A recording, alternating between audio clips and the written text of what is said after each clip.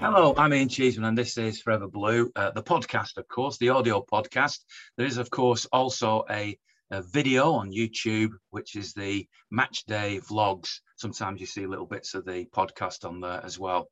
Yesterday, just for something different, and because it was another home game and they can all be a little bit samey, I decided that on my vlog, I would do something slightly different. I had no idea what the final score of City against Southampton would be, but I decided that I would just do a sort of montage, really, of scenes around the Etihad, just to give people who don't necessarily have the good fortune to be able to go to games a flavour of what it was like. It's a little bit shorter than normal, but have a look at it, and it is up on the YouTube channel. Big thanks, of course, to charleslouis.co.uk, who are a chartered mortgage advisor and all sorts of other things to do with buying and selling houses. They're the sponsor of this podcast, and I'm very grateful to them for supporting it. Without them, there perhaps wouldn't be a podcast. So thank you, guys. If you want some advice on buying or selling, whether it be commercial, whether it be private, give them a call. Go on the website, charleslouis.co.uk. There's a phone number on there. They're based in the Manchester area, and I'm sure they'd be delighted to hear from you and to help you. And obviously now that hopefully we're out of this pandemic, at least the worst of it, people are starting to move again. So if you need some advice and help, then go to them guys and they will help you. Now, I haven't got an ex-player on today, partly because the subjects we're going to talk about tonight might be things that players are not quite as clued in about. Things like, for example, the ticketing situation, which continues to be a big talking point among City fans. And Mark Todd, who is a very welcome new addition to the Forever Blue team, is also on City Matters. And anybody that follows him or his activities will see that he's doing a very good job of standing up for the fans. So we'll hear from him. We've got Tony, who was one of my sponsors in the past, has become a good friend, who's also a City fan, of course, with his views. And Adam, who is a journalist, but also a City fan, and gives us very different perspectives, both in terms of his age, his background, and all the rest of it. So we've got a really nice mixture of different people. We've got an extra guest on today because Mo Surrey contacted me to say that when inevitably we would talk about what Pep Guardiola said this week about, well, I'm not going to do a quote because I might misquote him and that might upset people. But when the discussion topic came up, that did he or didn't he ask for more fans, more noise? Why did he do it? Should he have said it? Was he taken out of context? All that is what Mo wants to talk about. So because we'd already got 3 people lined up, and I like to keep the numbers down to a certain number, Mo's not going to be with us for the whole podcast, but she did actually write me an email which expressed her feelings very eloquently.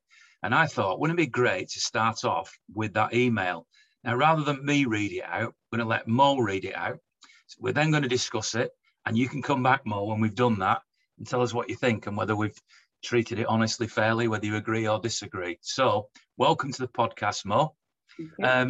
Tell us what your email said and what your thoughts are on this whole situation. Okay, well, I was thinking that when we listen to things, we always listen with our own agenda. And I've got a particular bee in my bonnet, and that's about the constant negative twist on reporting and the negative headlines about City by what I call the red media. I've even complained to the BBC about it, and now I refuse to read their football pages because their headlines about us are always negative. I've often watched a presser and then seen the headlines and thought, that's not what's been said. Well, I was at the match on Wednesday and I was really pleasantly surprised by the number there, despite all the valid 101 reasons that fans could not be there. I thought it was a great atmosphere. It wasn't the best, but it was certainly not the worst. And I thought it was a great night's entertainment, which only cost me, because I'm an old biddy, it only cost me 15 quid. And when I say that, I'm not having a go at others who would have had to pay more to be there. And the point I'm making here is don't hear what I'm not saying and get all defensive, because I think that's what some fans do.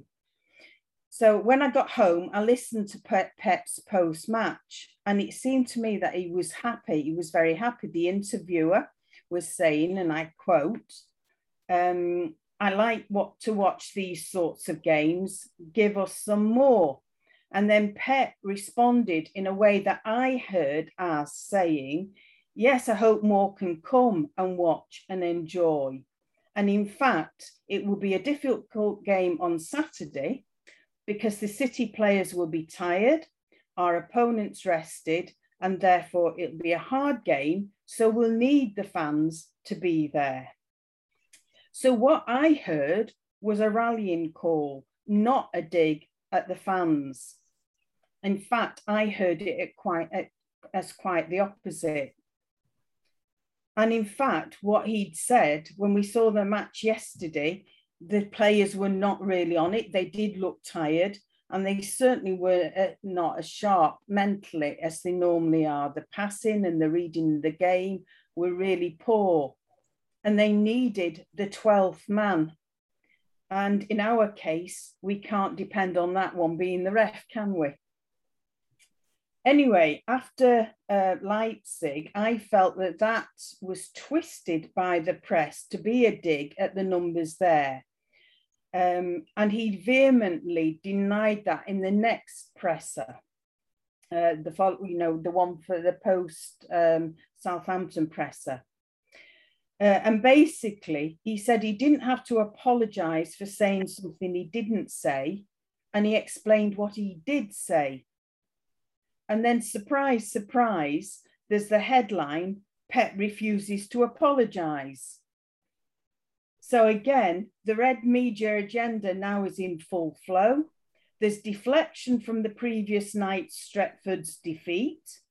Our win is totally ignored. The opposing fans pile on with their taunts, and some City fans are now in full hypersensitive defensive mode. Some of whom they've not actually heard the full interview and seen it in context. They've just seen the headlines and then the consequent trolls, and they blame Pep, who did not say what he was made out to have said. And of course, then the big stick is out to beat us with again. And it's still out this morning with dubious pics in the Mirror and the Mail showing empty seats from yesterday's match. How many other teams get this treatment? And I think it's only because we supposedly dare to think that we are a big club. I don't blame the fans. It's a very sore point at this time with all the changes around the ticketing. The aforementioned very valid reasons that people can't or won't go to a midweek game. And even that word won't is contentious. We are told we have to put up with it if we are a big club. The club is growing as a multi-billion-pound business, but I truly believe that at many levels, it is trying to maintain that family ethos, but it has made a lot of mistakes.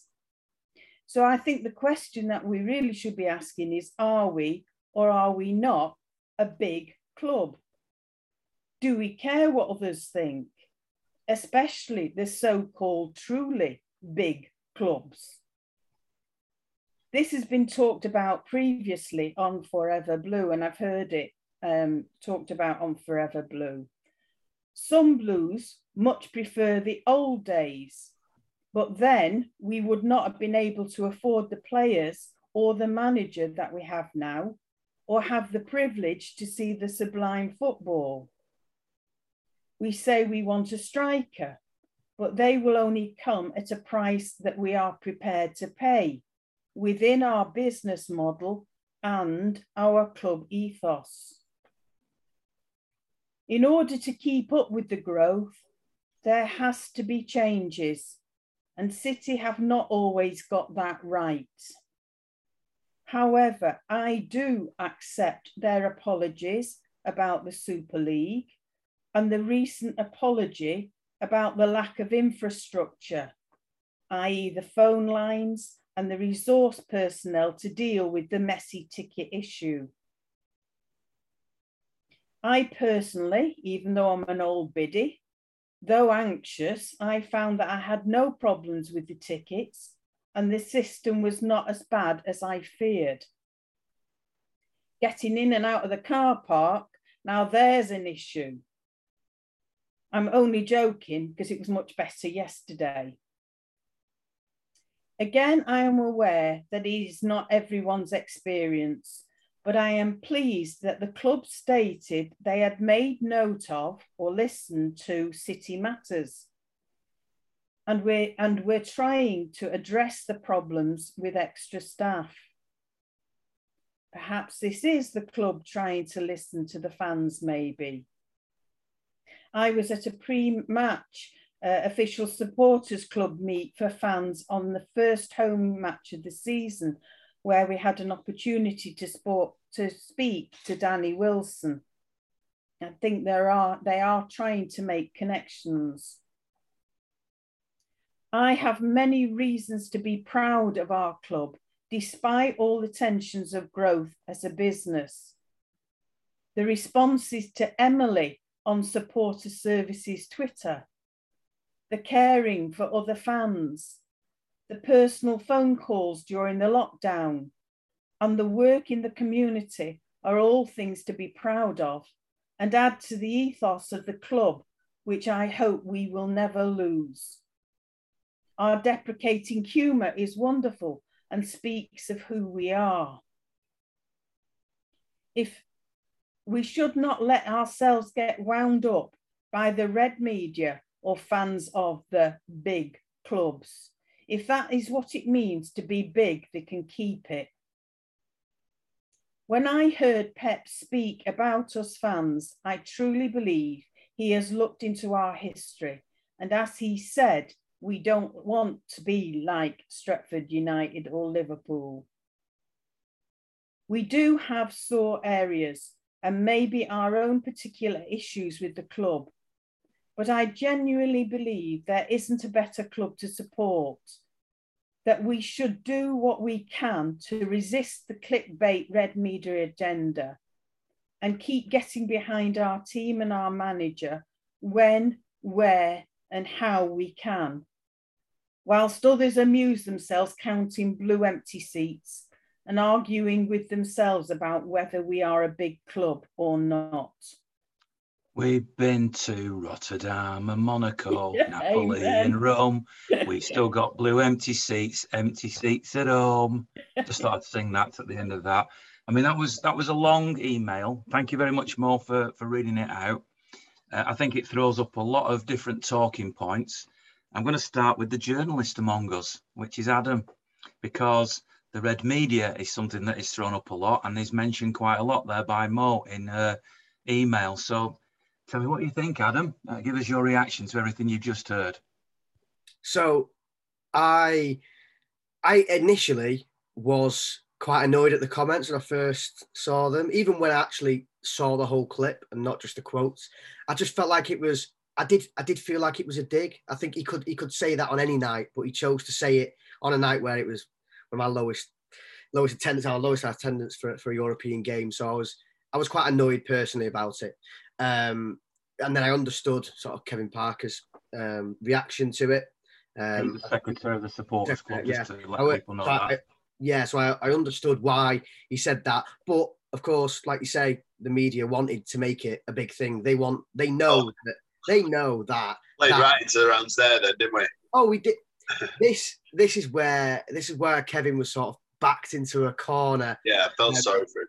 I feel really sorry for the guy because he sort of spoke his mind, but that was exactly the reason why they wanted to speak to him. So he's played into their hands, but he's just spoke his mind. So I completely can understand that. I can understand why he said what he did, and I completely agree with what he said. But yeah, I do feel like the media really did take it and run with it, and they made it into a bigger thing than anyone sort of intended for it to do, to make it. Even in the press conference, I found myself, I couldn't listen or watch the press conference live, so I just saw the quotes first, and I found myself angry at Pep's comments, looking at the quotes. But then I actually watched the video from the press conference, and I was a lot more understanding of what was going on. It was because the quotes were taken out of context.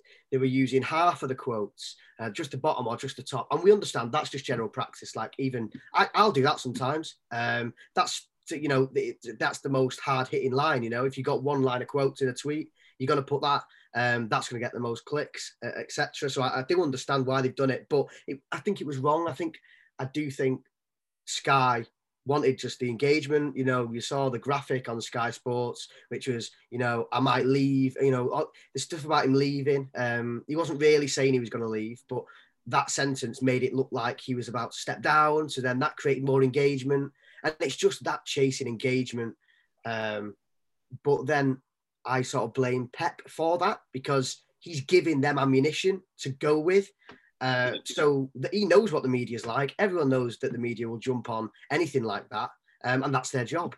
But Pep shouldn't really be giving them that sort of an inch. I think the club needed to sit down with Pep. I don't know if they did or not before that presser and just say we need to diffuse the situation. Either just don't speak about it, or just say something different. I feel like the quotes in the conference didn't help. So I felt like he doubled down on himself, and that didn't help us either. But I think he should just be more aware of what he's saying and realise that what he does say can be taken out of context, because chances are more of the journalists are going to be United fans and Liverpool fans than they are Man City fans. So they're going to be writing it from that perspective. So I think the media went too far with it. I think Pep shouldn't have made the comments. And I now think we've just got to move on and get over it, because we don't want to make it into a big thing now, because we don't want Pep to start, actually leave, we don't want it to be a huge thing. So we just need to move on. And after, this discussion, it should be it, we shouldn't need to speak about it again, really. I was asked for a quote from The Sun, from a friend of mine, Martin Blackburn, who works for The Sun. So I'm not going to read out everything I said to him, and it may have appeared in the paper, but my reply was, I think most fans would say Pep is out of touch with what's going on recently for supporters. The stadium will be full, or very nearly full, on Saturday, as it always is for a weekend home game. He's done it in all innocence, but he doesn't have to jump through the hoops that many of our fans have to go through to get to the game. There have been a lot of complications surrounding the new digital ticketing system, which has been traumatic for Oldham fans and has caused a lot of unrest. I know some who said that they won't go get to another game until it's changed, while others might not even go to cup ties. And until this week, the club were also saying that you couldn't transfer your ticket to a friend or relative for a cup tie. Don't forget, we're still in a pandemic, which causes its own issues, and plenty of supporters have got used to watching football on the TVs for the last 18 months. I know some have decided to carry on doing that. Of course, watching at home is much cheaper. Cup ties are not included in the price of a season ticket. Then there's the issues going back between City and UEFA over many years, which is well documented. A lot of City supporters prefer going to league games, as most of them are played at the weekend, whereas European games are often midweek. So that's the way I answered it. Mark has obviously been at the centre of all the digital ticketing thing, and actually I think made a huge breakthrough this week when he seemed to get the club to overturn the cup tie digital ticketing thing and allowed tickets then to be passed on to friends and relatives on your list. And I should throw in, by the way, just before you start speaking, Mark, because I know you'll have a lot to say, that I mentioned on a previous podcast that I'm now a season card holder. When I went to the Arsenal game, there was somebody sat in my seat who had an identical ticket, and the same thing happened again yesterday, despite 4 phone calls to the club last week. So again, somebody turns up, very nice young man who was sat in my, showed me his digital ticket, same row number, seat number, block number, and I can't believe this has happened again. So there's obviously a lot of problems off the field, which the club are struggling to deal with.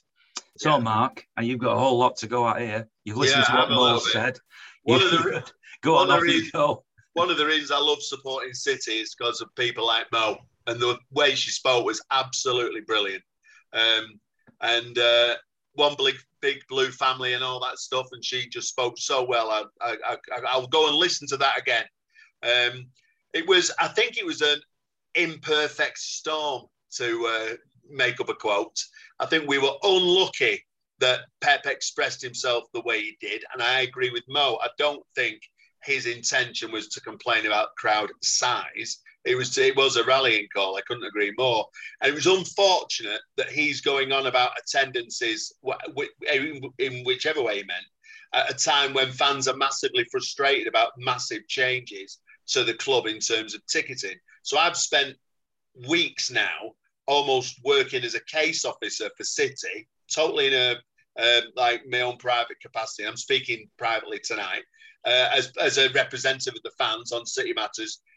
People like you, Ian, who've got problems like you've got, have been getting in touch. I've been trying to sort individual cases out, and I've done dozens of them, as have some other people on City Matters. And City Matters, if anything, has come into its own during this little period.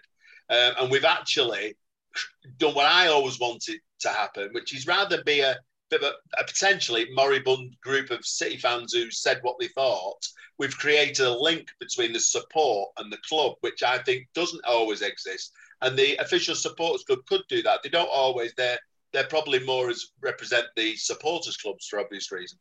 We've created some kind of link as individual members of City Matters. So I've been helping to solve problems, as have other City Matters members. So for it all to happen at the same time, for Pep to say what he said the way Mo says, in my view, for us then to have all these problems with mobile ticketing, which is totally self-inflicted wound, is my opinion, by City. It's the worst case scenario, really. So fans were just so cheesed off. And I also agree with Mo. I'm going to say I agree with Mo all night, I think. I also agree with Mo. The atmosphere was fantastic against Leipzig. I think the best thing that's happened to our club recently has been safe standing. I think the South Stand is ace now. It's took it right up a notch. It felt to me like a lot more fans in the ground than the recorded attendance. I really enjoyed it. Of course, it was over 50,000 for the match yesterday. And again, I thought the atmosphere was pretty good considering it was a 0-0 draw and we played very poorly for us. So I just think we're a bit unlucky the way it's gone. And I think Kevin got caught out basically being presented with something. He got a little bit mugged by the question potentially. Your Pep says that your fans are not very good effectively. What have we got to say to that? He's bound to react in that way. And I just thought it's been a bad few days for the club in terms of that. I do think, and it is my personal opinion, we're not good at this stuff as a club. I think, if we were on the front foot being more aggressive with the press and actually counter some of these stories, I'd be interested to know what Adam thinks about this, because I think the club pander to them. I think they want to be liked so much by the Red Tops. And we should tell them to sod off now and again. And we should do what United always used to do. And if we don't like a question, he doesn't come in the week after. Ferguson used to do that all the time. Why not? Why can't we do that? Because they'll tell bad stories about us anyway that aren't true. We may as well give them a kick in the goalies now and again. It's about time we fought back with the press and stopped being bullied and pushed around with them. That's my view. Let's get Tony before I bring Adam back in. I know Adam probably want to have something to say on that, but we're not heard at all from Tony yet. You've been patiently listening to all this, Tony. What did you make of what Mo had to say, and what have you made of the answers you've heard so far? I'm not going to say anything different, to be honest. I think that it's a bit of a storm in a teacup in terms of it was more of a Pep's let's be having your moment rather than it was where the fans kind of thing. But I think for me, it's twofold. So some fans are a bit sensitive anyway when you mention the support or lack of. So they were bound to jump on, can't believe he said this, that and the other. And the press are always going to be the press. If there's a story to write that paints us in a bad light or mentions the lack of fans or whatever, then it's always, going to write itself for them. They've probably had it saved in the draft since last season, since 2 seasons ago, because it's a recurring one, which I get why, it's a sore point for some fans. But at the same time, I just think that we do have to bear in mind with some of what Pep says, read between the lines. English isn't his first language. We've said this before in the podcast where I think he's made comments like, off the top of my head, I can't think of them all, but one where Phil Foden was the best player he's ever trained. And we kind of, read between the lines of young player rather than he was better than Messi, kind of thing. But we've got to take these things as they are. Pep came out, explained himself, and it is what it is. The papers are still going to now for the next 6 months or for the rest of the season, to be honest, they're going to count the seats. because it writes themselves, it gets them clicks, and it's just more clickbait crap. So you just got to rise above it sometimes, to be honest, and let them do their thing. We do our thing. I was at the game on Wednesday. I was at the game yesterday. If somebody else isn't, then I understand why. Paul, I know, obviously contributor, Prestige, drop his name there, but he struggled because of work commitments. So on Wednesday, he's got the garage. He can't get there in time for a midweek game, so he can't go. And, you know, all fans have their own lives and whatever else in terms of can you make it, can't you make it? I'm fortunate enough to be able to finish early on a Wednesday to get there. But if I didn't have that luxury, then I probably wouldn't be able to make it. So, you know, there's a whole myriad of reasons why fans can't go. But, you know, it's the same with everybody at every club. I don't think we as fans need to explain ourselves. You know, and I think it's a situation that goes right across football, really, not necessarily just in the UK. So, you know, if you had a look at, for example, oh God, I forgot it now, but I think it was the Inter Milan Real Madrid game. There was about 30 odd thousand there for a 75,000 stadium. But, you know, it doesn't get the clicks over here that it would elsewhere. So it's not going to be in the press. It's not going to be this, that, and the other. So, yeah, as I say, storm in a teacup, onwards and upwards. And I think the tallying for the majority of the fans was yesterday, as we always do with our kind of humour. The first song, just as kickoff, was, you know, like the Invisible Man, We're Not Really Here, followed by Guardiola. And I think that said everything for me in terms of taking social media out of it, because obviously there'll always be somebody on social media, or there will be people pretending to be City fans for whatever reasons. And, you know, there's all sorts on social media. But when you're at the games, you get the gist of what the majority of those match day fans are thinking. Obviously, no two fans are the same, but for me, it spoke volumes yesterday. And I think Tuesday will be another one where it won't be a full stadium. I'll be there, but it won't be a full stadium. Again, it's another midweek game in quick succession. But, you know, I think it is sometimes, I do slightly agree with what Pep was saying. So we take yesterday's game. First half, full voices, everything was going, I wasn't going well on the pitch, but obviously we didn't get a goal, but everything was going well in terms of the crowd and the, you know, cheering the team on. Second half, the nerves settled in, and it wasn't until kind of the last 5 to 10 minutes that the crowd picked up again. Before that, you know, for the other 30 minutes, it was, ooh, and you could hear the kind of the oohs and ahs and the jeers and a few grumbles coming from the stadium, and there wasn't really that voice behind the team, you know, come on City, for a large part of the second half. So is that what Pep was after? That he wants, you know, the come on, you know, the 12 man, as Mo says. So yeah, I think for me, it didn't bother me what he said. He said what he said, and I think it's the press just will tear it apart like they do with anything that he says, really. They will use certain questions to try and trip him up on purpose, and that's never going to change regardless. I worked in the media for a long time. I know how it works.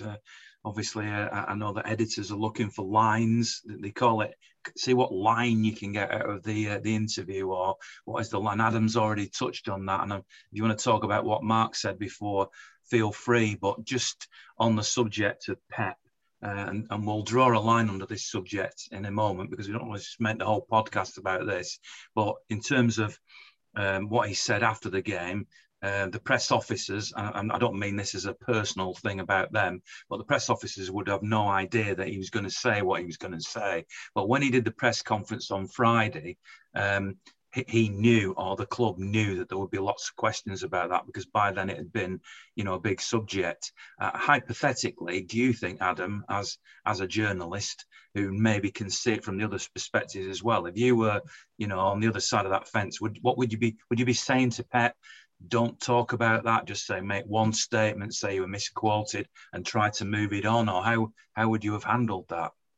Yeah, I think the press officer should have allowed, you know, one comment about it. Pep says what he needs to say, which I think he should have been told. He should have been briefed on what he needed to say. And I think that maybe should have been, you know, I feel like I was misquoted, and then go, you know, the support's been excellent. It's been great for years, etc. But now I just want to draw a line under it, and I'm looking forward to moving on. He didn't need to mention about if he's a problem he'll leave, or he didn't need to mention about Kevin Parker. That was really sarcastic and talked down to him. I really didn't like that. And it just gave the journalists in there exactly what they wanted, and that's just not the way to go about it. We should have been firefighting before that press conference even started. So I felt we attacked it wrong, the PR way. In terms of Mark's comments about banning journalists, obviously I'm never going to sort of agree to something like that. I think it sets a really bad precedent for the rest of society as well if you start banning reporters from anywhere, particularly when it's such a even Reds. It's a public. You got to ban Reds. That's what they're there for. But they're going to see it anyway, so it's petty, it's pointless. I don't see the point. What I would do, though, is I wouldn't be giving those red tops who wrote those stories exclusive interviews with Kevin at the end of the season. Because that's something that the club can manage without setting a bad precedent. So I'd do that. But I'd also, look internally. It's our fault that sort of things happen. And particularly with the empty seats, going back to the empty seats, that's also sort of our fault. I'm a season ticket holder and I can't buy tickets further down the line like I used to be able to do. For the past 5 seasons, I've been able to buy a ticket for my dad and my dad and my uncle around Christmas time. We'll all go together as a family. I can't do that now because I've not got a Citizens Matchday membership. That's an extra £35 and I'm paying 615 quid. I don't understand why that's been revoked. So I now can't buy extra tickets, even though I'm a season ticket holder. Get in touch with me. I'll sort it out for you, Adam. Nice one. There you go. I'll do my best anyway. I'll do my best. Yeah, but that sort of thing is really annoying. So they've revoked that privilege. I'm paying the same amount of money. We're not getting physical tickets anymore. We're not getting the free card holder and the scarf, but the price is the same. Those sort of things just put fans off. Can put fans off, that sort of thing. Like maybe we'll decide maybe I won't get my mate that extra ticket for November or something like that, and we'll decide to do something else. That sort of thing. I think we need to make it as easy as possible to get tickets. And I'm fine, with the uni days, Viagogo, whatever it's called. Putting tickets for discounted rates. That's good. We get stick for it, but I think that's really good. We need to do more to make sure we're filling those seats. And if it is reducing the price right down, so be it. We need to make sure we get bums on seats to avoid this sort of situation happening in the future. Tony, you wanted to say something? Again, I think going back to just picking up what Adam said, it should have been handled a lot better. What should have happened at the beginning of yesterday's press conference was, here's a statement on my comments and him explaining it like he did in his answer. But picking on what he said about if the fans don't want me, I'll go. That wasn't an ultimatum as it, again, was reported in the press. I saw that of when I've outstayed my welcome and I know I've outstayed it, then that's time for me to leave. He wasn't saying, well, if Kevin Parker thinks this, I'm out of the door. But again, it's not how the press are going to do it. And I'm not his interpreter, far from it. I don't know what's going through his head. I wish I did sometimes, especially in the Champions League final. But I think, we've got to just be, as we always have been as a group, really, and take it for what it is. We're never going to get that positive story out of the media. And we've just got to, roll with the punches when it comes to what Pep says. And it's always going to be, well, he said this, he means this, but actually, no. And I think the press needs, the PR team at City needs to get a lot better at countering the press of, no, we said no questions, move on. Ian, can I just say, just before we leave this, I actually think the best thing that he said was that thing about we don't want to be United. We don't want to be Liverpool. We want to keep the club the way it has always been.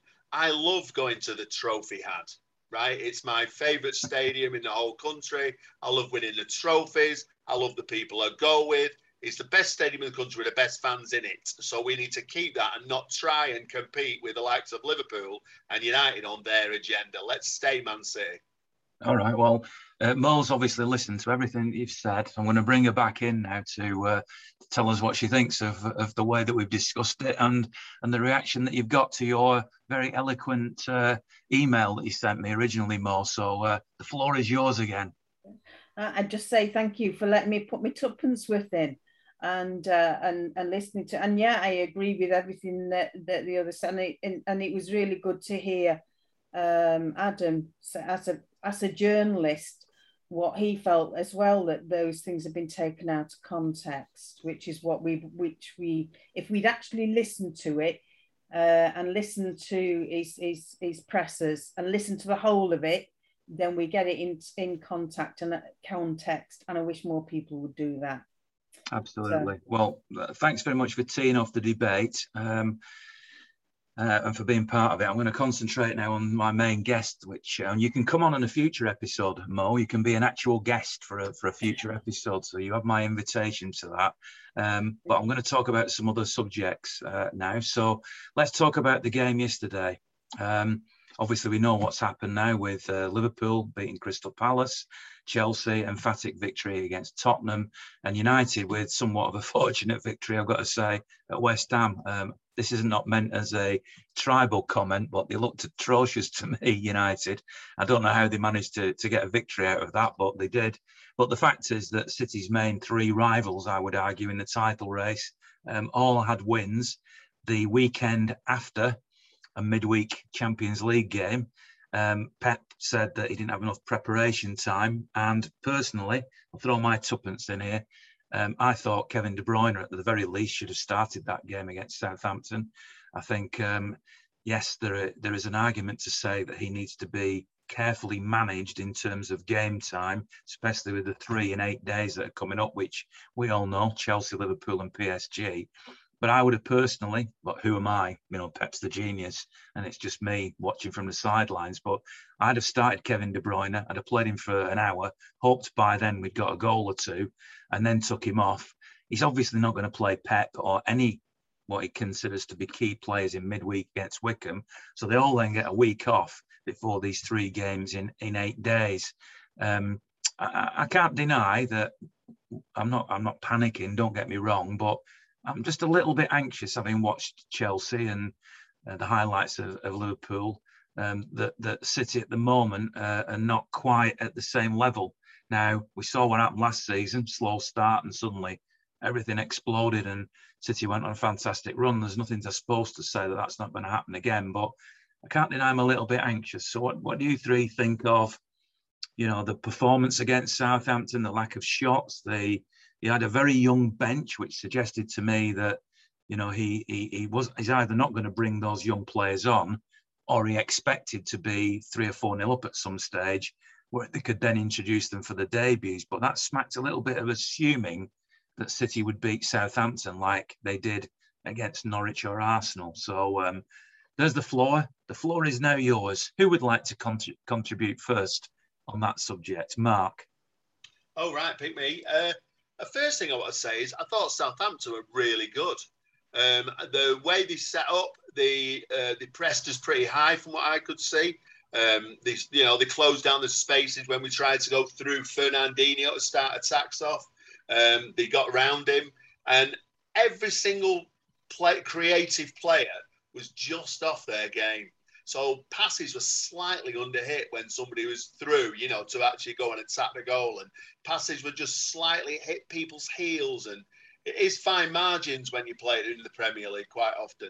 And I think we just weren't quite at it, and they were really good. And I think, you know, if we'd have scored first, things would, you know, if we'd have scored, in fact, things would have been completely different, like they always are when we score first. But the thing I took away from it was we were lucky to get a point. I actually thought Southampton could have won that game quite easily if they'd have had a bit more up front. Like, don't forget, there's a team that sold Danny Ings and the big centre half who's gone to Leicester. So they've lost the best defender and the best attacker, and they gave us a real game. So we weren't quite at it. It didn't quite come off. And I think every football fan I ever speak to says the same things. Why did they leave it so long? So why did we leave it until an hour had gone nearly to start making changes? You know, why not make it at half-time? Tuchel made a change today at half-time that completely changed the game against Tottenham. He brought on Kante, I think, and changed the formation. And it worked, and they ended up winning 3-0. And it does frustrate me a little bit. It was kind of clear to me that some of the players were not quite at it. And, I'm never going to criticise Fernandinho for not having a great day with all the great matches he's played for us. But he just wasn't at it, and I just thought he could have made changes earlier and we could have been a bit all over him a bit more. And that might have produced the goal that we were looking for. Adam, let's come to you then. Are you worried at all about that, or is that just a little minor hiccup? I am. I've gone full on breakdown mode. It really got to me yesterday, and it's got to me today as well. Now I'm sober. I'm thinking about it even more. I feel like Southampton played really well. I was really surprised how well they played, and I was impressed by the fact they pressed us really well. But I felt like obviously we obviously weren't at the races. We were giving the ball away in our own third way too much throughout the game in the wrong positions, and Pep absolutely hates that. So he was probably had a sleepless night last night.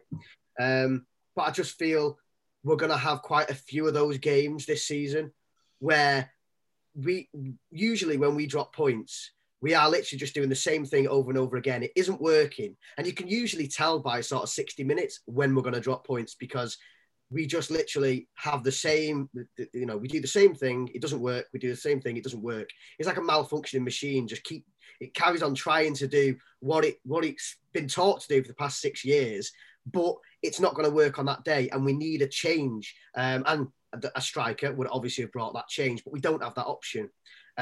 So even from the bench, you look from the bench and the options are pretty similar. I know you bring on Mahrez to maybe cut in or provide something different out wide, but it is very samey because the system obviously is always the same when you've not got a focal point at the top. So I just feel like this season we're going to have too many games like yesterday where we can't quite get that goal that we need to win the game. And that's why I just think my expectations now, I don't think we're good enough to win this league. I think with Chelsea, how good they are, and Lukaku up top as a focal point, they're going to be unstoppable. And I even think the likes of United and Liverpool might even finish ahead of us. So I just steady up. I feel like wash your mouth out. I feel like yesterday was just a vision of the future, and in terms of the next few months, I can see us struggling annoyingly. I know it's a very doom and gloom, but I'm feeling pretty doom and gloom about it. Okay, you're entitled. He says it with a smile on his face, which is what Adam always does. What about you, Tony? I mean, sometimes you're a bit doom and gloom. So what's your conclusion? I'm the eternal pessimist on this podcast, and I always get the stick for the negativity, and I'm not trying to change that. But I'll dig out some positives. Well, I wish I could, but I disagree with Adam a little bit there. So, are we still going to be title contenders? I think so. I think that it's a long old season, and it takes something special for no team to lose all season, as we know. Very few teams have ever done it. So for me, the telling's going to be the next 3 games, which comes very quick succession, unfortunately, especially with Chelsea and Liverpool. And if we had a couple of, the Southamptons, I suppose, over the next to find our feet, then great. But it's those games we do need to take points off, and I do worry with Chelsea and how they've been playing.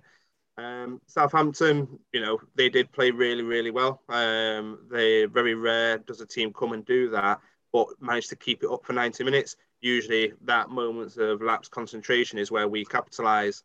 We didn't get that yesterday. We didn't get that rub of the green. I do think that, yes, we don't have that focal point up top, but we do have different players that can come on and bring the magic. If we look at, for example, where we get our goals from, very rarely over the last 2 seasons has it been from that, for Aguero or from that striker in that sense. It has come from all over the team. We look at, Vinny's goal against Leicester, etc. So anybody can score in our squad. I don't think that's the issue. I just think at the moment, with pre-season and what's been happening, we're struggling to find fitness, and we're struggling to get that rhythm going. So De Bruyne, you mentioned there, he's obviously come back from injury. He's played, 20 minutes the other day. He got 25 minutes yesterday. So I think give him his time. He maybe, he should be starting. But then again, is he going to start over Bernardo, who for me has started the season really well, has probably been our best player so far this season, similarly with Phil. But yesterday, I just think it was, second balls we were just not getting into and things like that. It wasn't going to happen. We could still be playing now and we still wouldn't have scored. Even if they'd all packed off home, I think we still wouldn't have scored. But I just think, Pep is Pep. And I have the faith that regardless of what comes, we will be challenging. Whether we're going to win it, I'm not going to say that right now, because never, very rarely do I say we will start the season and win the title. I don't think I've said it ever, to be honest. Even though we haven't got a striker because we didn't get one when we were hoping to get one, do you think it's slightly different this season? Because from the way I read it, is this season, even though there's no actual striker, he's almost playing somebody there who stays there. So Sterling yesterday, quite often it's Torres, and they're given that sort of centre forward role, even though they're not really a centre forward. And I think that's where we're a bit different to last season. We really didn't have, when they say false nine, there was no nine, false or otherwise. People were taking it in turns to fill that space. And like, especially Gundogan. Gundogan's not making the runs that he was making last season for me. And that's because somebody's already there. So I actually think it's not quite what we were doing last season. I think we were more fluid and more difficult to pin down in attack last season. And what we're doing now is playing somebody who isn't a number 9 in that space. And he isn't getting off to the sides and getting out of the way for people to make a run. So I think that's a bit of a difference for us. And that's why we struggled yesterday. I also think that Chelsea looking good is what's worrying us. So actually, if Chelsea hadn't signed Lukaku, weren't looking quite so ominous, we'd probably think there's everything to play for. United are dreadful, and they'd be how on earth they get top 4 every season. They're dreadful to watch. And I actually think it's Chelsea looking good that's the problem. I agree. We're going to come back and talk about the upcoming Chelsea game. I mean, I know there's a Wickham match in midweek, but first of all, the podcast might be out of date. We talk about Wickham because it's only 2 days away. But secondly, I think the Chelsea game is the big one that everybody's going to be talking about as the week goes along. So we'll come back to that. Mark, at the beginning of the week, a few days ago, said, I want to be on this week's podcast. I'm never going to turn you down, Mark, because you're a great contributor. So, but you particularly wanted to come on and talk about ticketing. So I know we've talked about a little bit of it anyway. But, if there's something you want to talk about or say, off you go. Okay, I won't go on and on about it because we really could have an hour about ticketing, the disaster that's unfolded over the last few weeks. And I've said on the podcast before, and I'm very open about it, these are my views, not City Matter views, but it couldn't have gone worse, really, in many ways. There's been a lot of things that have gone wrong. They have listened to the supporters via myself and via my colleagues on City Matters about some things. So we managed, like you had mentioned before, Ian, we managed to get them to see sense about allowing cup tickets to be pinged about in the using ticket transfer and all that. So they are listening more than they have done in the past, in my view. So that's a good thing. What's going to happen is we've been firefighting this thing for a while, and that can't continue. So I can't continue to have literally dozens of people getting in touch saying, can you sort this out for me? And then I get the club to sort it. That can't continue. But after the Wickham game, we've got nearly 4 weeks to the next home game, if I've worked my maths out right. So it's middle of October. So what I've said to the club is, and I think most people would think this was reasonable, for the next 2 weeks, sort this out. So the technology that's going wrong, people's payments not going through for cup games and people's phones not updating. Sort the technology out in the next 2 weeks, not 4 weeks, so that we've then got some confidence for the 2 weeks after that we can be back as we should be after that. And I think if we give the club that chance to do that, we haven't got much choice. If we give the club that 2 weeks to sort it out, whether they do or not, we'll have to see. I can't make promises for them. I think what we have to do then is say, look, we're gonna if you haven't sorted out now, what do we do? You have to make some pretty hard choices. I'm not sure what that looks like, but it's been a bit of a disaster. That's my opinion. And I think lots of things have created the disaster, but it's all self-inflicted wounds. City introducing such a massive change at a time when people had just come back from 18 months away. Payment details have changed, different cards have changed in 18 months. People have changed names, in 18 months, never mind anything else. People have got older, they've gone over the 60, 65 line or over the 16, 18, 21. So many things changed in that 18 months. And that was enough to deal with without introducing this. So I have proposed, and I think what City should do, this is my view, and I've told the club this, is that spend the next 2 weeks trying to sort it out. Don't tell us wait for 4 weeks. Say spend 2 weeks sorting out and then try and build some confidence that they've solved some of the problems. I think I've mentioned this before, that I believe that the instruction for digital ticketing came from the Premier League rather than it just being something that City decided to do. And I understand Liverpool have done the same, and all Premier League clubs in theory were supposed to introduce this. But correct me if I'm wrong, I don't know if anybody would know the answer to this one, but I was told that Leicester, when they saw what was happening, said, we ain't bringing this in, we're not doing it, we're going back to paper tickets, and just stood up for this not being ready to do. And that's why they haven't had the complication. And just before you answer that one, Mark, because I can see you're about to answer it, you can also tell us whether I saw a picture that Sean Riley, who's somebody that we both know, a long-standing City fan, had posted, which purported to show a lot of people outside the South Stand after kickoff before the game yesterday in huge queues. I mean, obviously, I can't show you that on a podcast, but it does show huge queues. Do you know whether that was that? I'm not suggesting for 1 second, by the way, that Sean would mislead anybody. He's a fantastic fella. He may have been misled. Is that genuine? Because I was inside the ground. I have no way of knowing.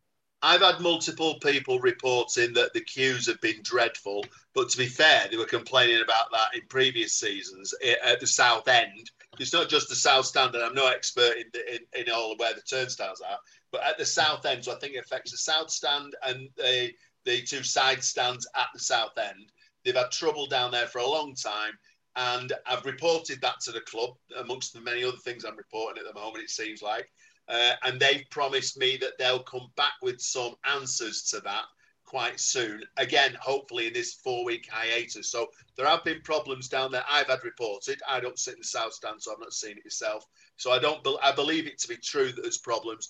Then there's stories of, is this because people are going through slowly with the mobile ticket, or is it something that's been a long-standing one? And I know that the club have shared a couple of ideas they've got with me that they need to get permission for safety reasons. So I've asked them to take it seriously, which they have, and the City Matters have mentioned it to them. And I think with a bit of luck, we'll have some news, whether it's good news or not, we'll have some news on that in the next couple of weeks. So if we do get some news, I'm happy to come and explain that to you and everybody else here. Okay, so you've heard what's been said. Adam, Tony, anything to say on that subject before we move back to the football again? I like your optimism, but I don't share it. I think we could have 4 months and there will still be issues because that's our club. I think that I'm far too pessimistic when it comes to some of this off-the-field stuff, really, that the club will get it right, because every time there is, time and time again we see it. So let's go with e-ticketing. The other day for the Leipzig game, we tried to enter using one phone. Didn't work. Then spent 20 minutes there trying to phone around, get it sorted. Spoke to the woman, ended up just jumping over. It was hospitality side, jumped over. Yeah, it's not the big turnstiles, it was hospitality. So it's like a little turnstile kind of thing that you can just jump. So I just ended up jumping that. And that's how I got in. From the ground, isn't it? Hey, get your band from the ground. Just write down Tony jumps over turnstiles. Just rescind that season ticket. There's one problem solved. Hey, it'll see me a few bob, I'll tell you that much. But I don't know. We've seen, we've season after season. I think for me, there's so many things the club do right, and then there's so many things that are always an afterthought or haven't been thought through properly.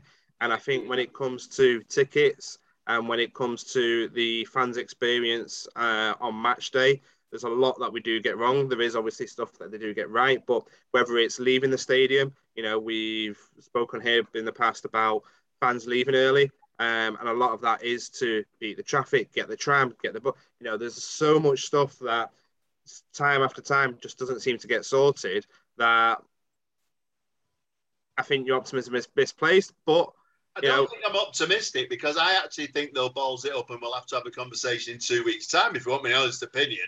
But I think that's my honest opinion. I think and do you know what? It's not because people are uncaring and incompetent. It's because they've created a massive problem of their own making. They've created this problem with the introduction, and I don't think they'll be able to. But They tell me they're going to give it a go. As a rep for the supporters, I've got to take that on face value and give them that. But not 4 weeks. I think 2 weeks, and then we go. I personally think it's too big a thing to sort in that time.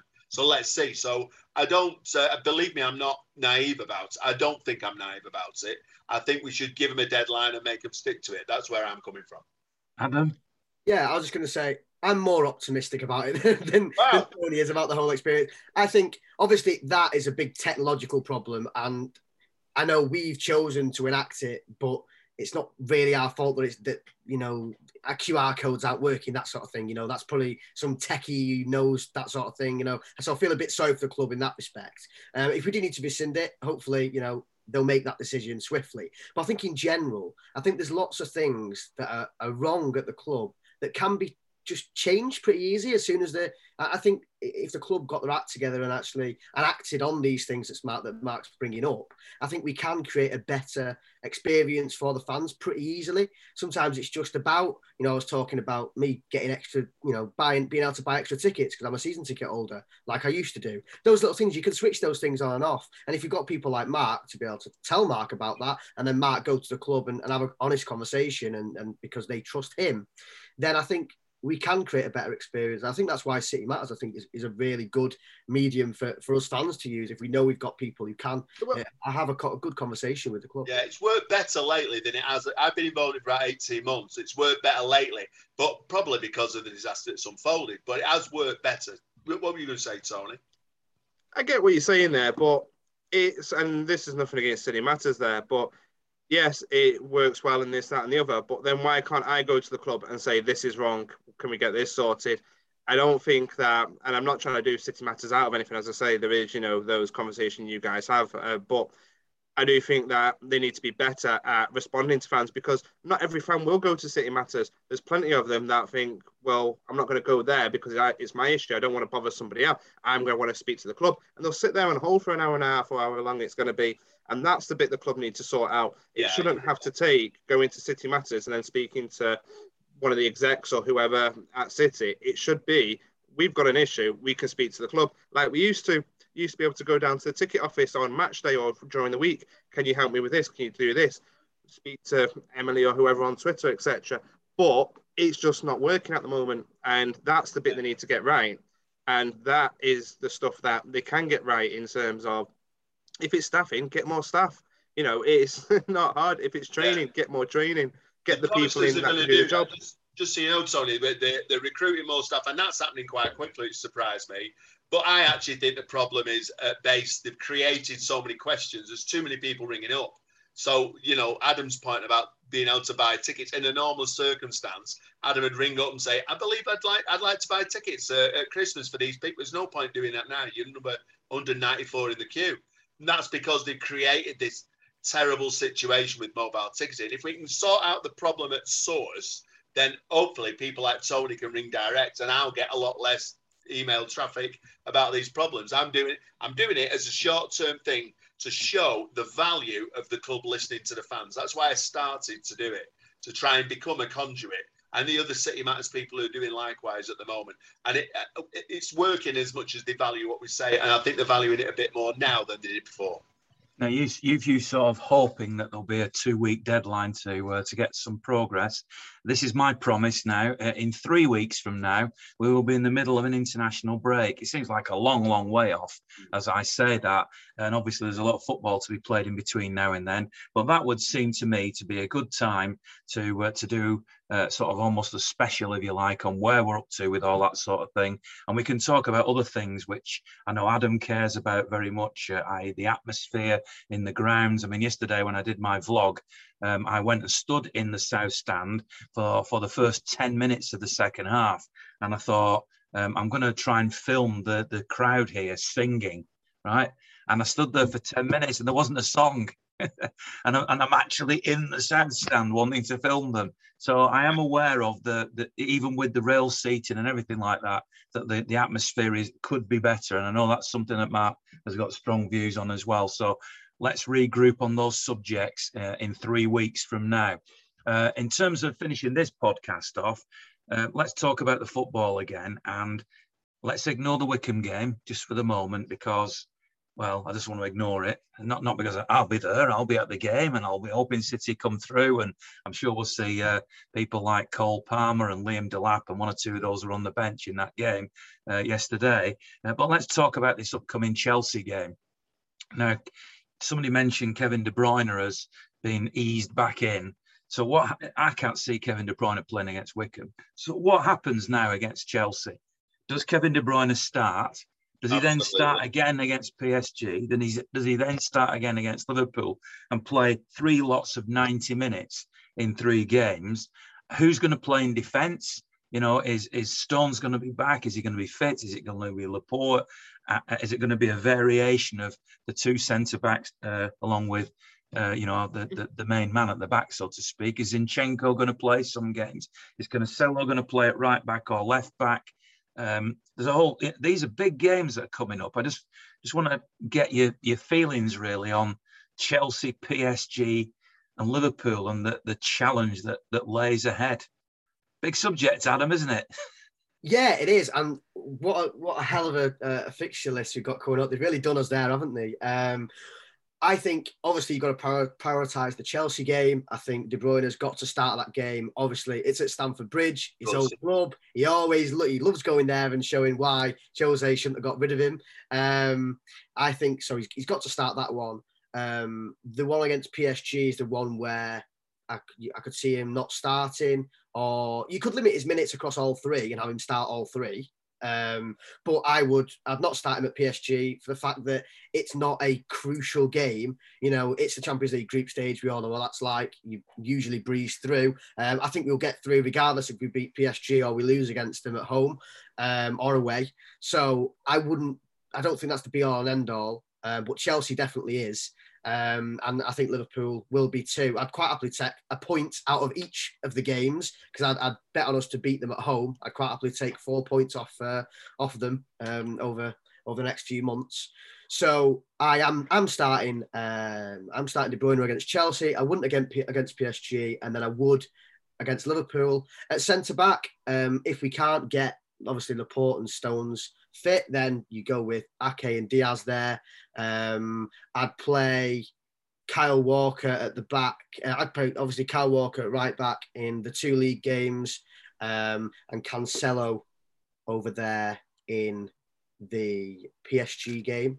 Zinchenko can play pretty much every game because we've not got anyone else. So I'd obviously play him. I trust him, to be honest. I think, he's the best of what we've got, but I'm quite happy to let him play there. And up top, I'd like to see Torres start all those games, really. I think he's the one who makes the striker-like runs more than anyone else. Whereas obviously Jesus makes the ones out wide, and that's why he's there now. I don't want Sterling to start any of them, I'll be honest. But yeah, it's definitely Torres up top for me in those. But as I say, prioritise the league games and see what happens in Europe.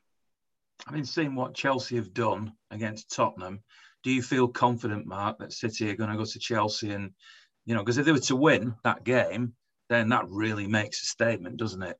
Listen, I'm old school. I'm not even convinced we'll beat Wycombe. So I'm proper old school. I panic about every game. I panic about every game during every game.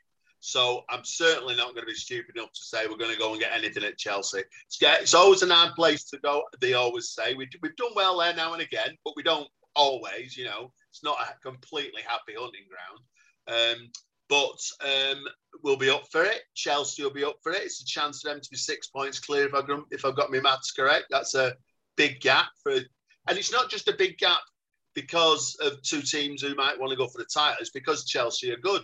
They won't drop loads of points. So we could, like Adam said, we could do with just not losing that game away at Chelsea. I agree with everything Adam says about team selection. Certainly Kevin's got to play against Chelsea from the start, no messing about. I thought when he came on, it was the first time Southampton looked frightened. They'd been really calm all the way through the game, and that's why we scored the goal that was disallowed. It was basically panic, and they were booting the ball and getting in the corner flag. They hadn't done that at all up until Kevin coming on. So I actually think he frightens people. I think he'd put the wind up Chelsea more than others would. So you've got to play Kevin in that. And in terms of left back, I like Zinchenko much more than I like Cancelo there. And the reason is, it's not Zinchenko's the best left back in the world. It's more that he just doesn't give the ball away. So he keeps the ball. He doesn't create as much as Cancelo can, but we've got enough creativity in the team. We don't need, especially away at Chelsea, we don't need another like a left back who can be so creative. We just need to not give the ball away at the back. That goal, that penalty that was overturned, Kyle Walker, who's been great lately, gave the ball away. And we gave the ball away a lot against Southampton. If we do that against Chelsea, who are almost a counter-attacking team, even at home, we'll get battered. So we've got to not give the ball away. And Cancelo takes chances with the ball, and that's why he does well going forward. But he does it too much at the back for me, especially in left back when he's on his wrong foot. So Zinchenko all day for me away at Chelsea. And I like Ake, and I've got a lot of time for him in the story about what happened on the Champions League, the untimely death of his father and stuff. But he is our fourth centre-half for me. So if we're lucky enough for Laporte or Stones to be fit, they play. Tony? Yeah, I kind of agree. I think I'm sat here thinking, well, as good as De Bruyne is, and for me, he's probably our best midfielder. That being said, I don't think we can have a team that he's not going to play every game this season. And we've got to just accept that. So who comes in instead of him? And as I say, Bernardo for me has started fantastic this season. But also I look back to last season where, was it last season or the season before? I think it was last season, where we were at Anfield and we just weren't doing anything up front and we were just misfiring. And it wasn't until Phil came on and with his energy and kind of pushed the team on. And sometimes, and I think that was also the difference yesterday, was Foden when he came on in terms of his running and his enthusiasm and just that youthful exuberance that he has when he comes on. And you only get that from youth players. I'm not saying we start all youth players, but you know what I mean? So for me, it's going to be a mixture, really. And Pep's going to do what Pep does. And I think that's what we're going to see over the next 3 games is that we're going to see a lot of rotation. I think De Bruyne will start 2 out of the 3. But my worry is in Chelsea. I never go into any game similar to Mark in terms of confidence, but I saw somewhere before that in the second half of their game against Tottenham today, they had more shots on target than any other team this season, and that was 10 in one half. And if Southampton had that yesterday, one of them would have gone in. I think we got lucky with the penalty. I think if the shoe was on the other foot, we would have been screaming blue murder for that penalty. I think Moss was generally a terrible referee, but that's by the by. I didn't think that impacted on the game. I think that's just a byproduct of it. But going into the kind of, even Wickham, I think we're going to ring the changes, and I think we'll see a few of the youngsters sprinkled in there, and it's not going to be an easy game. It really isn't. We've seen it in the past against other teams in the League Cup. So Wickham, I know we're kind of scooting over it because of Chelsea and it's, on Tuesday, but we've got no easy games in the next 4 games, really. The one that I'm not too asked about losing is PSG.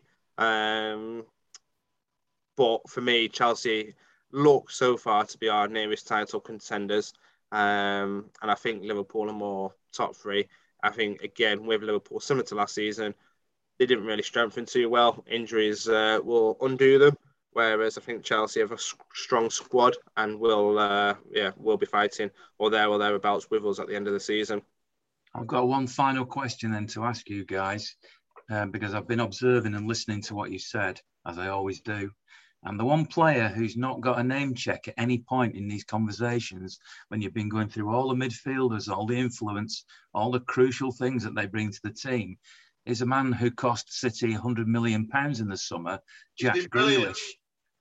I think that's because we're all under the presumption that he will start a few of these games because he's a £100 million player. But I was thinking this before when Mark was saying about last season and how fluid we were up top and this, that and the other. And I think at the moment, the issue we're not that fluid is because of him.